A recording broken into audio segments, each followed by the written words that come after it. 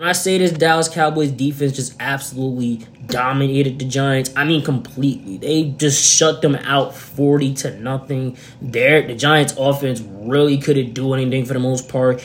Daniel Jones was broken physically and mentally after taking a huge beating from, let alone the whole Cowboys front seven. Now, I'm not going to cap. I was really worried in the beginning in which they had that good drive in the beginning for the most part, in which they mostly just ran the ball, and also targeting Darren Waller did in there at times for the most part, which I did expect that for the most part because Waller is by far the best receiver on the whole team.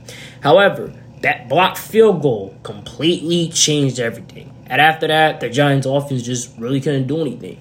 That defense, they allowed 7 sacks, sacked up 7 times, 5 forced fumbles, 2 interceptions, 1 being a pick-six return from a touchdown by Darren Blaine. And Diggs completely rocked Saquon Barkley, forced the ball out into Darren Blaine's hand and ended up getting for the touchdown. And then obviously the blocked field goal for a touchdown. My only gripe with that is the fact that our kicker, he did miss the field goal to go 7-0, but he ended up making up for himself later on in the game, making a bunch of kicks. And again, no points allowed.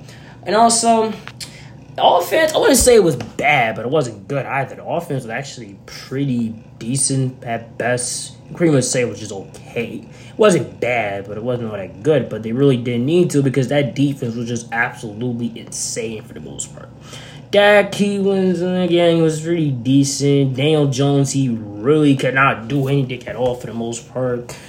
CeeDee Lamb, he played not too bad for the most part. TP was TP as usual. And I do feel like the offense was a little rusty for the most part. And trust me, we're going to see more of their offense expand as the season goes on, especially next week. Because next week, we play the New York Jets at home for the most part. So I will be looking forward to that matchup. As for the Giants, they shouldn't get discouraged. Their O-line, they need a lot of work on that offensive line for the most part. And overall, the season is not over for them for the most part. They got the Cardinals next week. They should win that very easily. Cowboys, they got the freaking New York Jets well loaded in every way imaginable. That'll be by far the biggest test of the season. By far, I mean, it's not even close. The New York Jets are one of the more complete teams in the league. And we're going to see more of their offense expand. Their defense, I really trust their defense for the most part.